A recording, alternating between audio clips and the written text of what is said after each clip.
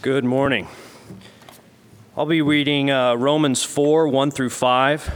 If you're using the red Pewback Bible in front of you, it's page 941. Romans 4, 1 through 5. What then shall we say was gained by Abraham, our forefather according to the flesh?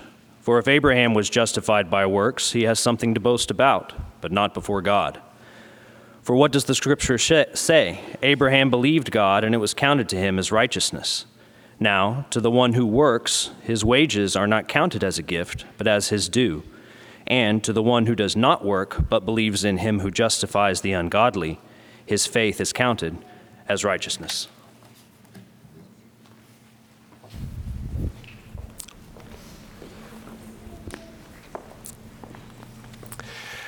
Brother Larry Russell mentioned that beginning this morning and for the next 3 weeks, the next 2 weeks after today, we're going to be involved in a sermon series called Right with God. All the lessons are coming from the book of Romans, and here's how it's going to unfold. This morning we're talking about Romans 4, next Sunday morning, Romans 5, and then May 29th, the third Sunday morning from now, the second Sunday morning from now, Romans chapter 6. So Romans 4, 5, and 6 on Sunday mornings. And then on Sunday evening, when we come back together at 5 p.m. this afternoon, Romans 1, and then Romans 2 next week, and Romans 3 the week after that. The reason for this is it's good for us to go back and appreciate what God has done for us in saving us from our sin. It's kind of like opening the hood of your car. If you know what you're looking at, there are a lot of things under the hood of your car that are kind of peripheral, and they're important, they're essential. Your car can't do without them for very long. But what we're doing when we look at the book of Romans is we are looking right inside the engine itself. We are looking inside at the components that are turning and that are moving, and the things that bring us into a right relationship with God. That's what we're looking at in the book of Romans. And so if you've got your Bibles this morning, open to Romans chapter 4, and we're going to look at verses 1 through 12 in our study this morning. I won't be covering all of these chapters as part of this particular series, but we are going to talk about some of the essential concepts that every Christian needs to appreciate. When we start talking about salvation, and somebody asks the question, well, how are you saved? A New Testament Christian might answer, well, you believe in Jesus Christ, and you confess His name, you repent of your sin, then you're baptized for the remission of your sin, and that's how you're saved.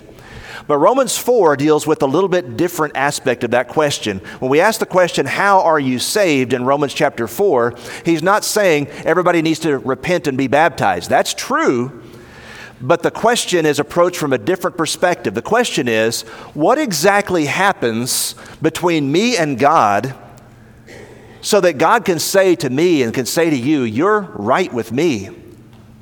What exactly goes on in that transaction? This week, Daniel, my son, and I were driving through a drive-through at a fast food restaurant, and I had a $15 gift card. And so I gave the gift card. You know the people that come up to your window now, you don't talk to the speaker. And I gave the gift card to the lady there, and she swiped it on her machine, and the bill that we rang up was $15.35. And so she swiped my $15 gift card, and she said, okay, that'll be 35 cents. And in my car, I had a quarter and a dime, and I gave them to the lady, and I thought her head was going to explode. She had no idea what to do. I've got 35 cents, here, take it. And she didn't know because the transaction doesn't happen that way. You know, she's not somebody who's taking and giving money and change. She just swipes cards all day long. And I thought about that as relates to this lesson because there's a transaction that happens when we are saved, when we're justified. And to think about and understand how that happens is really, really critical for us as Christians. How does God make a transaction where I can be right with Him? And here's the problem, to introduce the study. Here's the problem that every one of us has. We don't measure up. We are not qualified to be righteous. Just as a couple of illustrations, when I was a kid and would go to the amusement park, and every roller coaster at the amusement park has a height limit. And when I was really young, I used to go to the amusement park with some friends of mine, and we had about 4 in our group, and one of our friends was vertically challenged. And we couldn't ride with our friend the big roller coasters because if you're not this tall, you don't measure up. It's not safe for you to ride this ride. Or if you're a fisherman, you like to go and fish, there are size limits for certain species of fish. And even if you've caught a fish, and maybe that's the only fish you've caught today, if the fish does not measure up, if it's not long enough, or in some cases if it's too long, it doesn't measure up, it's not the right standard, you can't keep it, you've got to throw it back. The game warden will arrest you if you don't, or fine you if you don't pay attention to the law. Or there's this, maybe you like to bowl. Bowling is a game where the highest possible score is 300, and I found this online. It was kind of impressive. Somebody had online, in an online bowling game, they had bowled an almost perfect game. They bowled strike after strike after strike until they got to the very, very last part of the 10th frame, and they rolled a 9. And so their game was a 299 instead of a 300. You talk about frustrating. But see, that's a picture of your life and mine as well when it comes to sin. We don't measure up.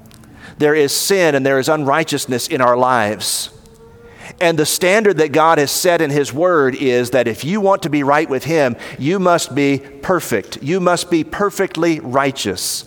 You must keep His law perfectly. Allow me to illustrate it this way. If you've taken my Romans class, you've seen this design before. There are two systems of justification that are mentioned in the book of Romans. The first is called being justified by works under a system of law. Look, if you would, at Romans chapter 4 and verse 1. Romans chapter 4, verse 1. What shall we say that Abraham our father has found according to the flesh? If he was justified by works, he has something to boast about, but not before God. And then if you look down in verse 4 of Romans 4, now to him who works, the wages are not counted as grace, but as debt. He's talking about this particular system there, and he's saying, if Abraham could be justified by works, then he could brag. If he rolls a 300 in bowling, or if he's tall enough to ride the ride, if he measures up, if he has kept all of God's laws perfectly, then Abraham is righteous. But the problem is that nobody measures up. Galatians 3:10 says this, cursed is everyone who does not abide by all the things that are written in the book of the law. God has given us His law in the Bible. And the Bible says our obligation, our task, our impossible thing that nobody does is for everybody to go through your life and to live and to keep every single one of God's commands and never, ever, ever choose to do the wrong thing. Never choose to do that which violates God's will. But if you do, even once, you fall short. Or another passage, James chapter 2, verse 10, whoever keeps the whole law but fails in one point has become guilty of all of it. Even if you're a really good person, even if you bowl a 299 with your life, it is still not a perfect life. It's just not. You are by definition a sinner. You are by definition lost. You are by definition unrighteous. You are guilty before God. Even though your life was very impressive, even though you rolled a 299 in bowling, you're still not perfect. And that's the point.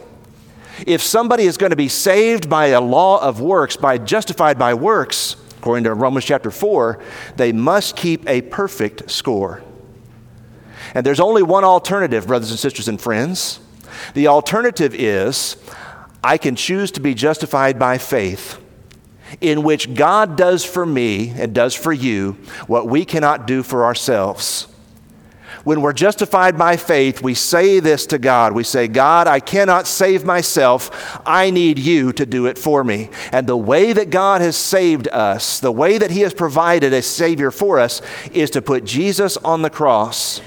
What we just contemplated during the Lord's Supper was the blood of Jesus and the body of Jesus that were offered in our place. And God looks at us when we put our trust in Him to save us, and He says, because of the cross and because of Jesus' sacrifice, I can look at you, John, and even though you haven't rolled a perfect score in bowling, even though you're not tall enough to ride the ride, I can look at you as if you are. I can look at you as if you are righteous, even though you're not. Those are the two systems of justification of how God saves us. Either you do it yourself by keeping a perfect score, or God does it for you through what Jesus did at the cross. With all that in mind, let's turn our attention to Abraham. If you're looking at Romans chapter 4, verses 1 through 12, Abraham is the illustration that is used. And here's why. Abraham is one of the most important characters in all the Bible. His name is found in 27 of the 66 books of the Bible. Abraham is everywhere. Abraham is the guy that the Jewish people looked at as being their father, their progenitor. Abraham is the father of the Hebrews. In fact, when they were talking to Jesus in John chapter 8 and verse 39, the Jews said, Abraham is our father. He's the one we look to, and he's the one that we're proud of. And we want to be identified with Abraham because we think that's how we become the people of God. And what Paul is doing in Romans 4 is saying, wait, not so fast.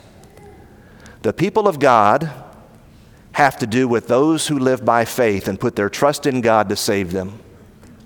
That's what he's saying in Romans chapter 4. So he's illustrating, how was Abraham saved? Under which of these two systems did Abraham find his salvation? That's the question on Paul's mind as he begins this particular section. With that in mind, let's look at a couple of things about Abraham. In the first place, in Romans chapter 4, verses 1 through 4, Paul argues that Abraham was not saved by works. Look again, if you would, at verse 2. If he had been saved by works, Paul says, he could have boasted, but not before God. When I was a kid, I played video games, my brother and I, and we subscribed to Nintendo Power Magazine. Those of you who may be my age, you kind of, okay, maybe not. Nintendo Power Magazine was a magazine for those of us who were gamers back in the 80s. It's been a while. And it would come to our house every month, and kids like us who would play video games, if you got a high score, if you got a perfect score on the video game you were playing, you could stop, pause the game, take a picture with an actual camera, not a digital one, and mail it to the magazine, and they would reprint your score, and you could say, I got a perfect score. And, you know, my brother and I would read that magazine. We would just be so envious of these kids who were scoring millions of points at these games we could barely complete. And it was just amazing. They could boast and boast and boast. And what he's saying about Abraham in Romans chapter 4, verse 2 is, if Abraham lived his life perfectly, then Abraham could boast just like those people that got the perfect score in the video games and say, I scored a perfect score. But the problem is, everybody who's read Genesis knows that Abraham was not perfect. In Genesis chapter 12, Abraham lied about Sarah being his wife, remember? In Genesis chapter 16, Abraham conceived a child with Hagar, Sarah's handmaid, because he didn't believe that God was really going to provide him a child of promise. In Genesis 17:17, Abraham, not just Sarah, but Abraham laughed at God when God said, you're going to have a child. Abraham laughed just like Sarah did. And then in Genesis chapter 20, Abraham sinned again by lying about Sarah being his wife. If you've read Genesis, honestly, every Jew would realize there's no way that Abraham could have been saved by works because Abraham did not keep a perfect score. Abraham did not keep all of God's commandments. Abraham sinned and he was lost and he needed somebody to save him. And so the argument in Romans 4 verse 2 is, if Abraham had been saved by works, he could have boasted, but not before God. And then it says in verse 4, watch this, if Abraham had been saved by works, his wages would not be counted as grace, but as debt. In other words, if somebody is going to try to keep a perfect score and go before God on the day of judgment and say, God, I kept a perfect score, no longer is salvation a matter of grace. God's not giving you something that you don't deserve. That's what grace is, God giving me what I don't deserve. My salvation rather is debt. God says, all right, you kept a righteous life, I owe you salvation. But nobody does that. In fact, if you're reading Romans back in chapter 3, Romans 3 verse 10, there is none righteous, no, not one. In Romans 3:23, all have sinned and fall short of the glory of God. Everybody sins. We choose to sin. We deliberately do it. We know it's wrong, but we do it anyway. And Romans is saying, once you make that decision once, you're unrighteous and there's nothing you can do to undo it. Sidebar for just a moment. There are people who say, you members of the churches of Christ, when you preach that baptism is essential for salvation, you're preaching works salvation. You're saying that you're trying to be saved by works. And that's why baptism is not necessary, they argue. Can I just make this point? There is nobody I have ever listened to among churches of Christ that has stood up in the pulpit and said, baptism is essential to keeping a perfect score with God. And that if you'll just be baptized, then you'll measure up. If you'll just be baptized, then you will have kept a perfect law of God in every aspect. Nobody preaches that. Nobody teaches that. Baptism is an obedient response of faith in accepting that we can't save ourselves, but it's still essential. It is essential because God has stipulated this is how you receive the gift. This is how you become a Christian.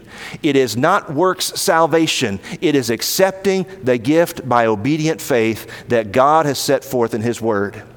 Nobody who has been baptized can go and say, I have earned my salvation. I have kept a perfect score. That is not what baptism does. And that's not what Abraham would have done either. So what did Abraham do? Abraham fell short. He sinned a lot. And yet the Bible says he was righteous. How did that happen? Look at this. Secondly, the Bible says Abraham was saved by faith. Look at Romans chapter 4, verse 3. What does the Scripture say? And the apostle here, writing by inspiration, quotes from Genesis chapter 15, verse 6. The Scripture in Genesis says, Abraham believed God, and it was accounted to him for righteousness. What that means, brothers and sisters, is this: that Abraham believed that God was able to do what He promised. When God said He was going to deliver Abraham, He was going to make Abraham righteous. You'll just put your trust in me, Abraham. I will do this for you. Abraham believed God's promise. And in believing and obeying God, it was accounted to Abraham as righteousness. In other words, Genesis 15 verse 6 says that rather than falling short, God did for Abraham what he could not do for himself. God is the one that made Abraham righteous, and it was by his faith, trusting God to do what he could not do for himself. The Scripture declares it, Paul writes.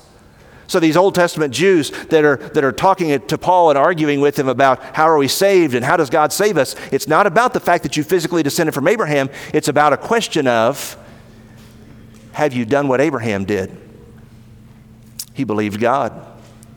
Notice in verse 5 of Romans chapter 4, but to him who does not work, but believes on God who justifies the ungodly, his faith is accounted for righteousness. What Romans 4 verse 5 tells us, brothers and sisters, is this: when we admit to ourselves and to others that we can't save ourselves, and that's a pretty tall order, can I just put that in there?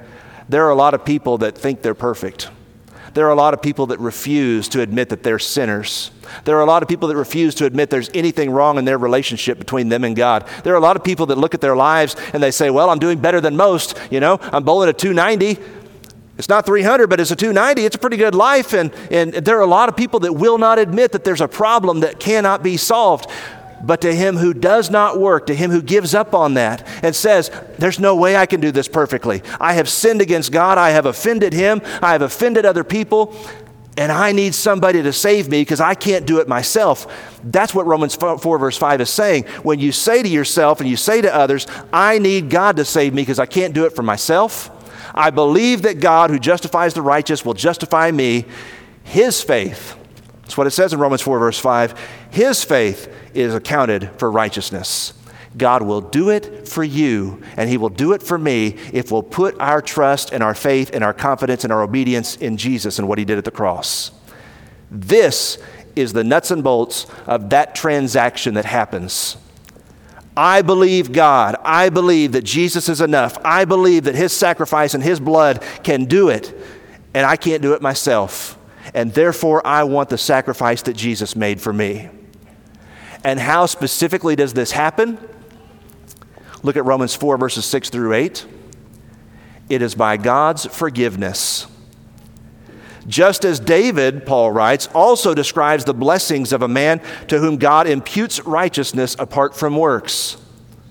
Blessed are those whose lawless deeds are forgiven and whose sins are covered. Blessed is the man to whom the Lord shall not impute sin. He's quoting from Psalm 32, verses 1 and 2, and he's saying, brothers and sisters and friends, listen, this is a blessing from God, and he wants you to have it. It is the blessing of forgiven sin.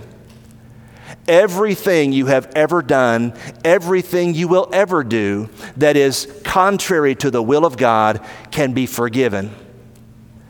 It can be wiped away. It can be cast into the depths of the sea. It can be removed as far as the east is from the west. God wants to forgive your sin, and it's a blessed thing to have a clear conscience and to put your head on the pillow at night and to know God has forgiven me. He has redeemed me. It's a blessing to know that. That's what he's saying. And most people don't think about it. Most people go through their lives and they've got a guilty conscience and they know that there are some things that I got regrets, Frank Sinatra, regrets. I've got a few. But as we think about salvation, God is saying, this is the blessing I want you to have. And the only way you can have the blessing, the only way God will forgive our sin, is if we trust him and stop trying to earn it for ourselves. Put our trust in what he's done and what the cross is, and stop trying to make it up to God and stop trying to achieve or to get another high score. Stop trying those things. That is not the way salvation happens.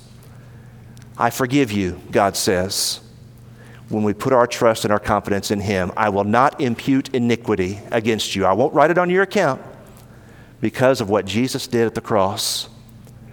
Abraham, brothers and sisters and friends, was saved by faith. And if you or I or anybody else is going to be saved today, you're not going to do it by keeping a perfect score. You can only ever do it by trusting in what Jesus did for you at the cross. That's it.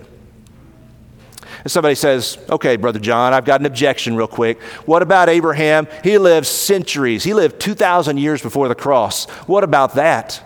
How does the cross save him? Go back in your Bible very briefly to Romans chapter 3, and I want you to look just very quickly. Romans 3, verse 25. Romans 3, verse 25. He's talking about Jesus here in Romans 3:25, and he says, God set Jesus forth as a propitiation by his blood through faith to demonstrate, Romans 3:25, God's righteousness, because in his forbearance, God had passed over the sins that were previously committed. The sins that were previously committed there in Romans 3:25 are the sins of the Old Testament believers. The people like Abraham who lied about his wife. God said, Abraham, I forgive you. And when Jesus went to the cross paid for Abraham's sins, just like it pays for ours. It just happened at a different sequence in time. Abraham was saved by faith. Third, this morning, as you look at verses 8 through 12 of this passage, the conclusion that is drawn is a glorious one, and it is this: everybody can be saved by faith. You can't do it yourself. You're not going to make it yourself. You'll never measure up. You'll never be tall enough to ride the ride. But you can be saved by faith. You can be tall enough with the cross. How so? Look at what is argued in verse 9. It says, does this blessedness of forgiveness, does this come upon the circumcised, that's the Jews, only, or upon the uncircumcised, that's the Gentiles also? For we say that faith was accounted to Abraham for righteousness. How then was it accounted? While he was circumcised, because the Jews would make that argument, or uncircumcised? Not while circumcised, but while uncircumcised. His point is, Abraham was justified by faith before he was circumcised. Now, circumcision was the mark of the covenant. It was the mark of being a Jew. It was the mark of being one of the people of God. But he's saying that Abraham was justified, he was made right before he was circumcised. And there is a reason for that in verse 11. The reason is so that the righteousness of faith that he had while still uncircumcised, that he might be the father of all those who believe. Verse 11, though they are uncircumcised, that righteousness might be imputed to them also. What Paul is saying, brothers and sisters and friends, is that Abraham is the prototype. And the fact that Abraham was justified before he became, quote unquote, a Jew, before he became a circumcised individual, means that all of us Gentiles, everybody who's a Gentile in the room, all of us can be saved in the same way that Abraham was, by trusting God to do for us what we can't do for ourselves. And then he goes back in verse 12 and talks about the Jews. He also, Abraham is, in verse 12, is the father of circumcision to those who are not only of the circumcision, but those who walk in the steps of the faith which our father Abraham had while still uncircumcised. What does that mean? It means that just being born as a Jew physically is not enough to save anybody.